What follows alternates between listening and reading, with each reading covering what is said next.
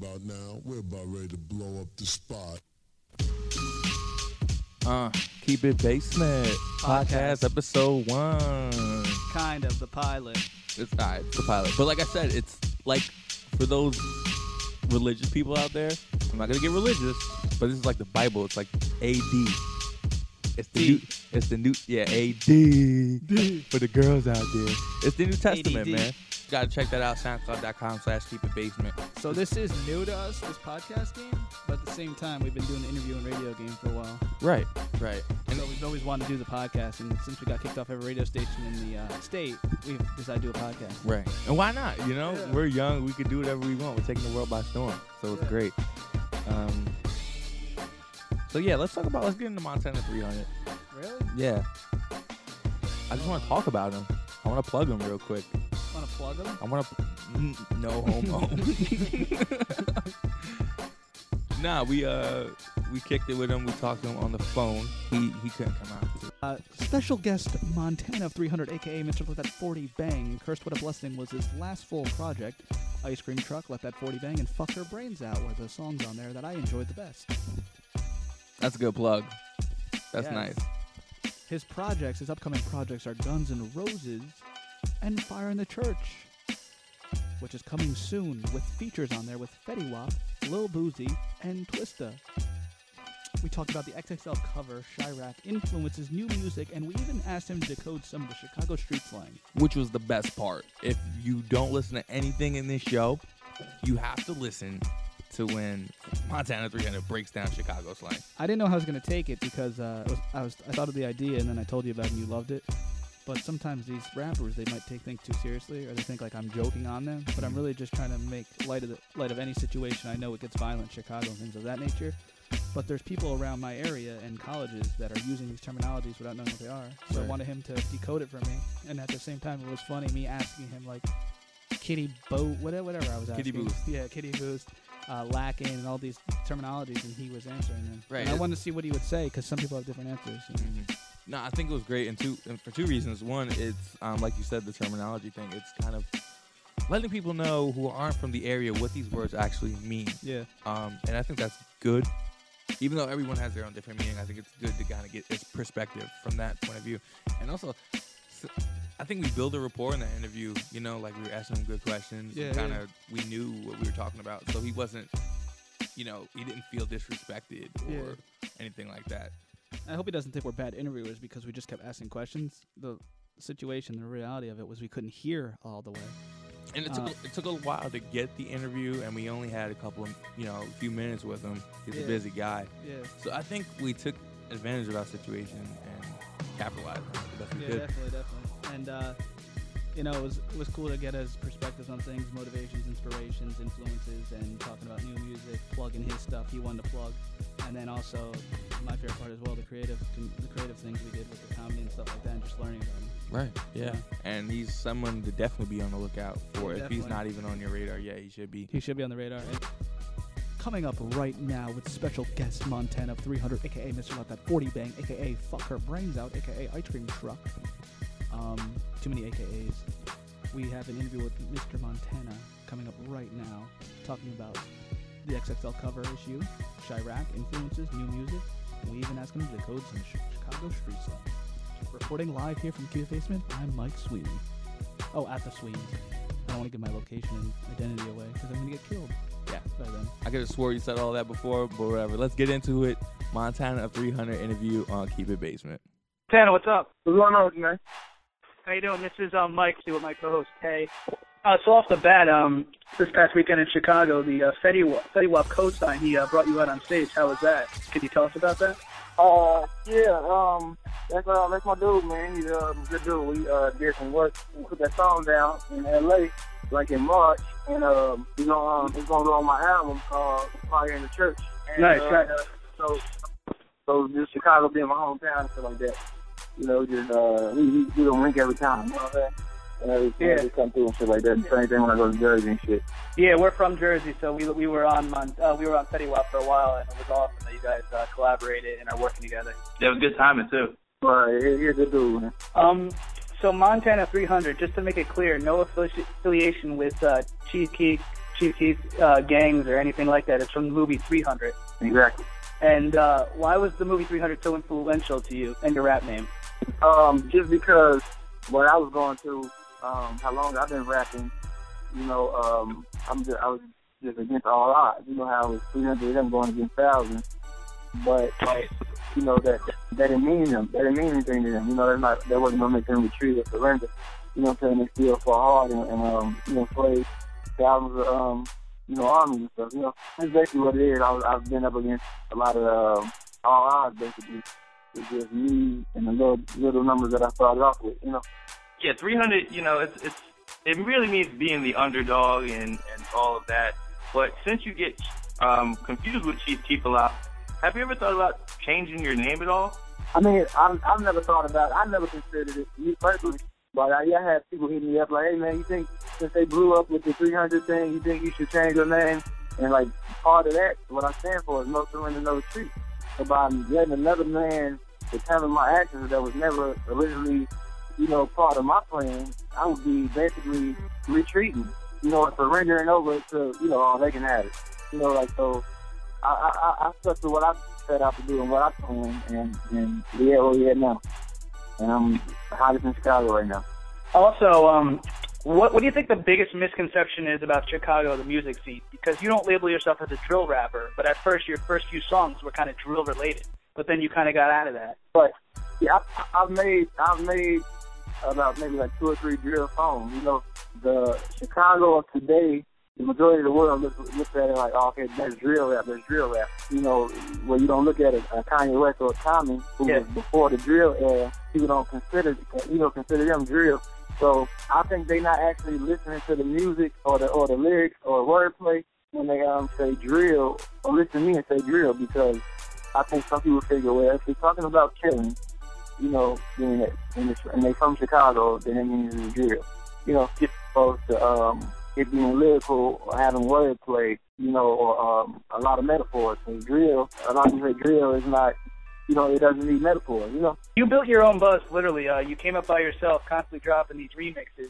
Do you deny working with artists now, or is it, like, weird that you're starting to collaborate with other artists outside now? No, none of that was weird to me, because I had a vision way before any of you knew who I was, you know. So yeah. Just like any other artist, like, you know, of course you would imagine, like, oh, if I did a song with Wayne, or I did a song with T.I., or, you know, once upon a time, you know, you imagine that, you know, that some people dream, you know. And I've always felt like the brain that I have, how my brain works, I can make it without, you know, a big feature or a collaboration, you know. So I never felt like I need someone to get on the song with me to put me where I want to be at, you know what I'm saying? But I don't have anybody. If the whole world turned on me, you know, I feel like I'll be good, you know, with the brain that I got out and how my brain works. But I know you don't consider yourself a new rapper since you've been doing this since you were like 15, 16, selling mixtapes from the back of your car. How do you feel about the freshman XXL list and you not making it this year? Do you feel as if you were snubbed, or do you feel like it's something to work to in the future? I know the truth, you know, and I know the truth, and I know that my fans, I know I had the most votes, and I know that votes don't mean anything, honestly, with that. I know it's about politics, you know. I know it's people that's on the cover that's not done half the numbers that I've done in the past year. They have deals, so they have certain connections where, you know, people even told me I can pick up the phone. If you sign with us, I can pick up the phone, one phone call, and have you on the spectrum cover WXL. Oh, that's dope. You know, that's cool. But I feel like just everything else, like, you know, it's all gonna come to me. Whether it comes to me now or later, it's gonna come to me, and that's without me even, you know, signing the deal. You know, so I'm not desperate. You know what I'm saying? Like, I'm comfortable where I'm at. The way everything is going for me right now, I'm very comfortable. You know, my family's eating. I can pay my bills. You know, I can take my family out. You know, and show them a good time.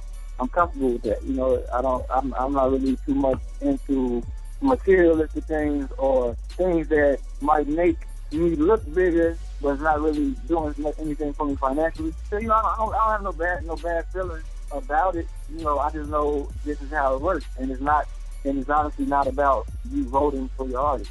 It's really about who you know and who you got to move for you.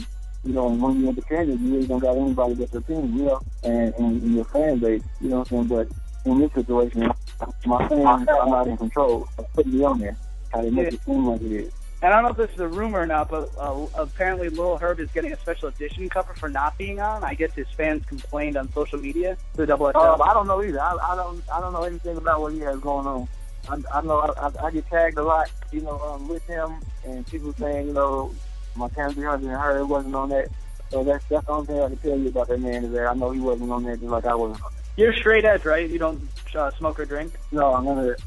No does that affect the recording process or anything like that? I can tell you that because a lot of people say, like, hey, man, I know you was high as hell when you said that one line, you know, and I'll be like, no, man, they like, for real, like, so you just don't do nothing, so you just go in there like this. Me personally, I feel like I think the way I think, my mind works the way it works because I don't. You know, I feel like I have a more clear, more pure mind, you know, instead of, you know, killing brain bells and all this extra stuff, or, you know, your mind not being intact. You know, that's not natural. I know that for a fact, so I just feel like, you know, I'm always pushing to be, you know, the strongest version of myself. You know what I'm saying? And that's mentally, and I mean that like mostly mentally, you know. And so I just stick to the script, man. If it works for me, man, I'm trying to outdo myself every time. So to do that, I gotta do what's been working and keep it up. And what are the keys to creating and keeping a constant fan base such as you have? And being so humble about it as well. I mean, there's a lot of rappers out there who are very arrogant and cocky, but it seems like in interviews you're so humble and easygoing with certain things. I always expect the unexpected, you know what I'm saying? And I mean that like in a work way. You know, like you know, anything can happen. I'm humble because I know at any second, you know, any moment, God can take all this away from me. So I would never talk down on somebody like I'm not just as human as them. You know what I'm saying? Yeah. Like a year and a half ago, I was facing 9 years. You know, I could be in jail right now, and y'all heard none of these millions of views, none of these videos will be seen. You know, like I'm thankful for being here. I'm blessed. You know, I was fighting the case, and God got me through it. You know, God got me where I'm at today. Not no record label. You know what I'm saying? Yeah. And so that's how I'm rocking, man. I stay consistent. And I'm my worst critic, you know what I'm saying? So I'm picky about everything that I do, everything that I say, everything that I present to my fans, and I never leave them waiting. Like, I would never go, I could never be one of the artists that go years, 3, 4, 5 years without dropping an album, you know? And I just feel like for you to be an artist and you have fans that you appreciate, I can at least drop 15 solid songs on the project in 365 days for my friends. If this is what I really do, you know, and what I'm good at, I can at least give y'all 15 songs in 365 days. We get so much money, and they wanna, you know, go have fun and, you know, do this and feel like, you know, it's off season. You know what I'm saying? To me, it's life, and I tell people too around me, like, you know, to live is to grind. You know, if you're not grinding, you're not living. You know, and you don't come to a point where you can't, you so old that you can't grind, you can't get up and move like that. You know. So you gotta set up your world around you today, so when you can't move around, you know, your surroundings is looking like how you want it to look, you know. And that's really just how I do, man. How my mind works and functions, man. I just respect that. I treat my fan base like it's my third son. Like I got 2 sons, you know. And I treat them like they're like they expect me. You know, they expect me to show up. They expect me to pick them up. You know, they expect me to be on time. You know, I gotta do for them. You know what I'm saying? If I expect them to do for me, and by that I mean, you know, buy my stuff. You know, watch my stuff. You know, play my stuff. You know, I don't have any radio stations behind me or any of that, or anybody famous working for me, or no record label or no machine pushing for me. You know, it's just me and my fans. You know, that's what I've been rocking with. And that's what I've been rocking with all the way to where I'm at today, man. So it's authentic. I gotta keep it going for them, man. So I know social media and YouTube specifically is a big part in you blowing up and becoming, you know, who you are today. But since we're talking about your fans, in the same breath, let's talk about your haters. Do you ever find yourself looking at YouTube comments and, you know, feeling a certain type of way or getting mad at people? Like, how do you feel about that in general? One thing about me, I can never get mad at anything negative said about me by somebody who's not paying me or somebody that's not stopping me from feeding my kids or my kids being fed. You know what I'm saying? You're not paying my bills or I'm not expecting something out of you that's better than me. You know, then it means nothing to me, you know. you were talking about how people at one point, there's types of people out there who wish death upon you, and I thought that was like wild, like crazy. Like, you know, there's a difference between haters and there's like another level of that. People who want you to see you fail and die. I mean, that's messed up. Yeah. Yeah, it's lame though, man. Yeah. So who influenced you? Like any artists, painters, and athletes along the way? Yeah, plenty of people influenced me, man. From Tupac to DMX to Lil Wayne to just growing up as a shorty watching movies. People like David Ruffin, Eddie Kane off the 5 Heartbeats, just entertainers. Michael Jackson, MC Hammer. You know what I'm saying? Like a lot of people influenced me to, you know, to really want to do music. You know what I'm saying? And move people. You know. So, yeah. What's the main message you're trying to send in your music that's different compared to those around the environment that you live in? I just want people to know that I'm not perfect. You know, I'm gonna turn up with y'all and, you know, do this, you know, have a good time with y'all. I know all the bullshit, I know all the crazy shit, you know, all that type of stuff, and be cool with y'all and stuff throughout the dance. But at the same time, I'm going to give you something. I'm going to give you some food without, you know what I'm saying, some brain food, something that you can use in life and walk away with. You know, like, I'm going to tell you something that I would tell my brother or that I would, advice that I would give my son, you know? Yes. And, so at the end of the day, I just don't want nobody else to, like, I'm perfect for everything that I did. But one thing, I won't lie to them and be like, you know, for some rappers that will, that's rich as hell and just don't talk about selling drugs still as long as they rap, you know. And